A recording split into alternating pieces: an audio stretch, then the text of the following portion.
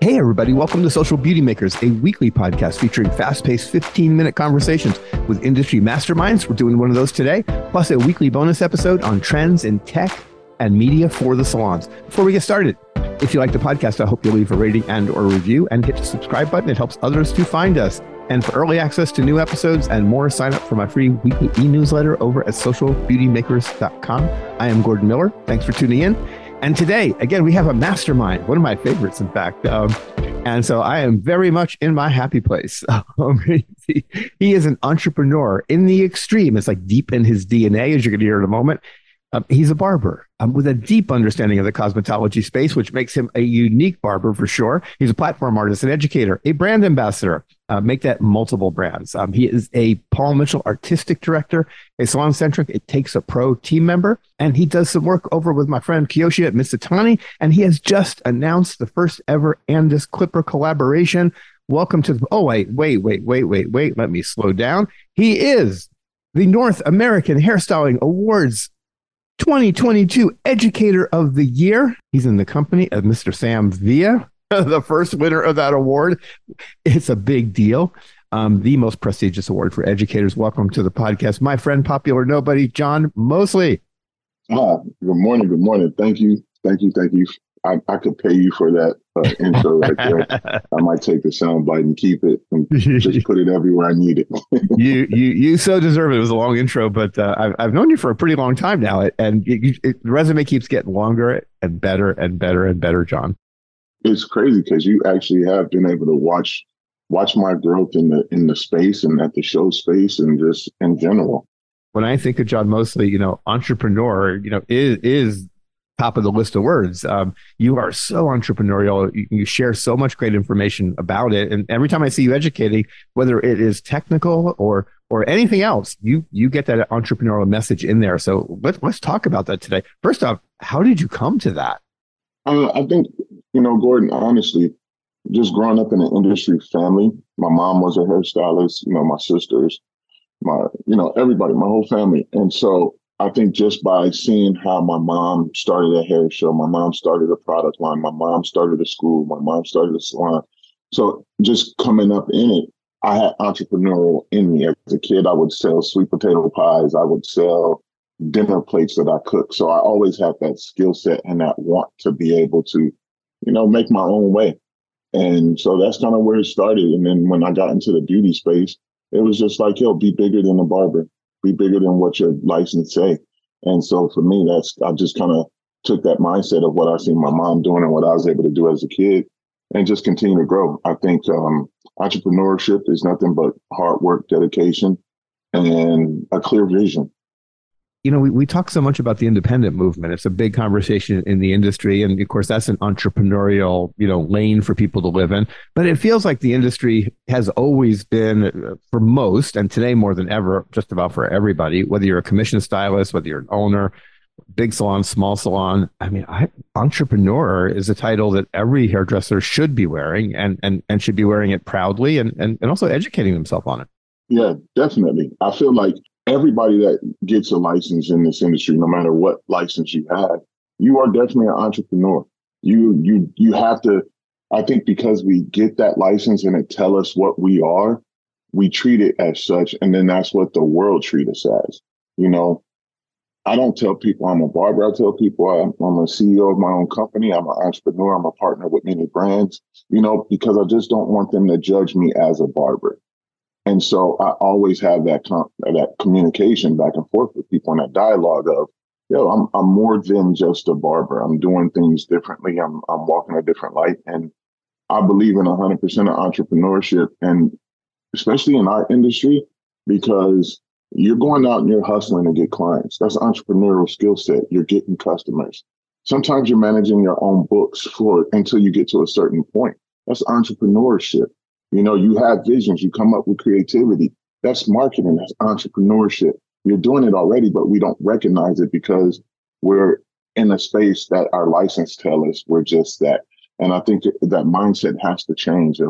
We're more than whatever our license is because we're doing the work of an entrepreneur.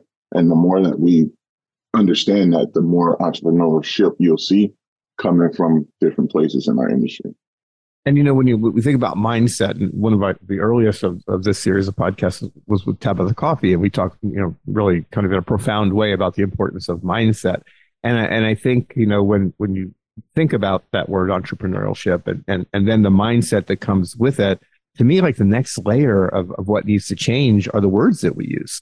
Because, words are so powerful. We talk about them in consultations, but how you present yourself to the world is everything, because no one's going to think about you as an entrepreneur if you don't find a way to get it into the conversation. Right. At all. Like for me, when people are like, oh, you're an influencer. No, I'm just me. You know what I mean? And what I do just happens to be of influence with my own company. I'm a creative director. So, like, for me, it's like we got to take these words that people relate to bigger positions and call that for ourselves. Because if you don't have a team around you doing things to create for you or with you, or if you do, you're still the creative director of your own brand. You're the creative director of yourself. And I think going back into, like you said, that verbiage, we have to change the way we speak of what we do in order for people to understand that, this is true entrepreneurship. And sometimes you got to change the rules and rewrite the rules a little bit of entrepreneurship. That's going to help benefit you. Not everybody on Instagram talking about, well, how they did it or this and that is going to work for you. You got to figure out, and that's part of entrepreneurship, is figuring out what works. But I'd say definitely take advice and pluck things from people. But I tell people all the time, I use like my life as a Brita filter. I take what I need and get rid of the waste. Spoken as a great educator. One little bit of information explains how you got that NAHA Educator of the Year, because I learned a long time ago that the greatest of educators in this industry are great storytellers, number one, but they understand the power of metaphors, that they open up our minds and we're like, wait, you just connected the dots for me. That's so powerful. Mm-hmm. Definitely. And you need to use it with your clients. I stopped in a coffee shop yesterday, first time, fairly newly open. And the barista is making me this really brilliant, I think, I'm hoping, cup of coffee. I'm going to find out as soon as he hands it to me. And as I'm chit-chatting with him, I find out he explains to me that he's the owner, and he starts talking about his vision and the fact that he is an entrepreneur, and he actually used those words, and he had come from a different industry. My image of him as a human being standing behind the counter was transformed in that moment. And people talk about the industry. Oh, we have to change how people think about the industry. The best way to do it is one person at a time.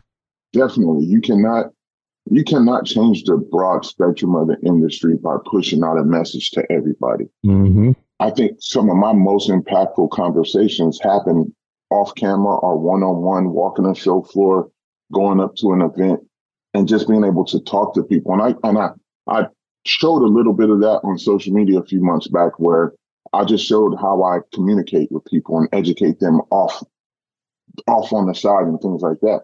And it made people react different to my Instagram. They were like, whoa, he really does like get down and talk to people on a one-on-one level. And it's like, yeah, because the biggest impact doesn't come from the herd. It comes from the one that runs to the side of the herd and then get ahead and lead the way. You often talk about branding and how powerful it is. I want to connect the dots between this, because again, going back to this idea on image and how people portray us. I always feel like barbering, cosmetology, hair cutting. The public, they just don't understand those things. They mostly understand I'm going to a place and hopefully get an experience. And it's about the conversation as much as it's about anything else. It's about the vibe. It's about the atmosphere. It's about the person. And to me, to a consumer, like the last thing on the list of things that makes them think about who you are and how you are and what your brand is that work. They're more interested in everything else. So when you think about branding and being an entrepreneur as a barber, as an educator, like talk about that a little bit. Like, how do you get that entrepreneurship in your brand? So when someone looks at you, they're like, oh, wait, he's that. And he's also these other things. Listening to you ask that question, I think the word is scalability. Can you scale your brand? Can you build something that can go into many different areas and succeed? So just like yourself, you might have started out at American Salon. Oh, I started some way before that, John. I'm so effing old. but you know what I mean? Like I do. But you scale that position into something much bigger. Mm-hmm. And that's, to me, that's what it is can you scale? When you're building something, most of the times we make a big mistake of creating a brand name that only fits in what we're doing. So we're living in the moment and we get stuck in that moment. Where I always use the example, popular nobody. You don't know if I'm a bread maker. You don't know if I create vacuums. You don't know what I do. So it's a mystery. And I think we got to eliminate that first mistake of getting locked into what we do as our brand and think bigger, larger scale of how can I create a name that fits everywhere I want to play, but also going back to clear vision of an entrepreneur. You have to know before you start a brand what your scalability is and how you want to play in that space. So for that person who's like, okay, I'm interested in that, but I don't know what I want to do other than in this moment, I want to be a great hair cutter. I want to build my clientele. I want to have a good life. And then I hope I get to the point where I can start, branching out. But if that person is like, maybe that's all they'll ever do. How do they take this idea of, entrepreneurship and branding themselves, and really make it work for them and react to that? My advice to somebody that's like, I don't know if I want to expand, or I don't know if I can expand. You always can. You always can expand. And the way that you change that mindset a little bit or challenge your own thought process is just look around you. Find out what's missing. I know we all use things, especially in our industry. We sit back and like, oh, I wish this tool can do this.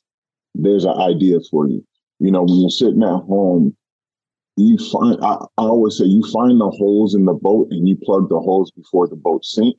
That's entrepreneurship. You're always thinking, what can I do to keep moving forward? And it could be simple ideas. You could even go on, what is that? Canva, make you a journal and sell it on Etsy. Like, that's still entrepreneurship. It's small things that think about what you wish you had as a hairdresser or a hairdresser student, a barber student. And those are the things that help you scale. Now, I like that, again, analogy, metaphor of plugging the holes in the boat. So for a young person, again, usually the biggest hole is financial. There's either they're spending too much or not making too much, but, then it becomes a frustration. So you got to plug that hole, and often you got to plug it kind of quickly, so you can get to where you want to get. And so, again, I'm going to kind of stay focused on the salon for a moment. To me, retail, is for many, it's almost another career within the salon without leaving the salon. You're behind the chair, you're doing your thing, you're really good at cutting hair. Maybe you've never really been a strong retailer. Again, Kim Bennett over, who's working with Sweets and, part of the Paul Mitchell team. And she kills it in retail. She pays her rent for retail. She pays a lot more than her rent with retail. So, plug in that hole, you can do things many ways. You can, as you say, you can go out and come up with some new ideas and start a new kind of business on the side or connected or dotted line. But you can also look at other ways to bring in money and maybe position yourself as the product expert as well as the great hair cutter or colorist. Yeah, I think retail, in the barbershop, in street culture, you'll hear people say mattress money. And that's how I refer to retail. It's shoebox money, it's mattress money. It's the money that you didn't think you can make, but you can make it just by having the right type of conversation. And that right type of conversation is not being the cheesy car salesman that's trying to sell you on a product. I tell people all the time, I don't sell product, I prescribe it. My license say I'm right up under doctors and everybody else. So when you have that kind of dialogue and conversation with your clients, you're getting that extra bonus money, that vacation money, the money that's going to help you plug the holes in the boat, use things that you already have right in front of you to help you generate more income. And once again, that falls right back to entrepreneurship. Now you're opening up another door as an entrepreneur to scale your business, and your business is your chair.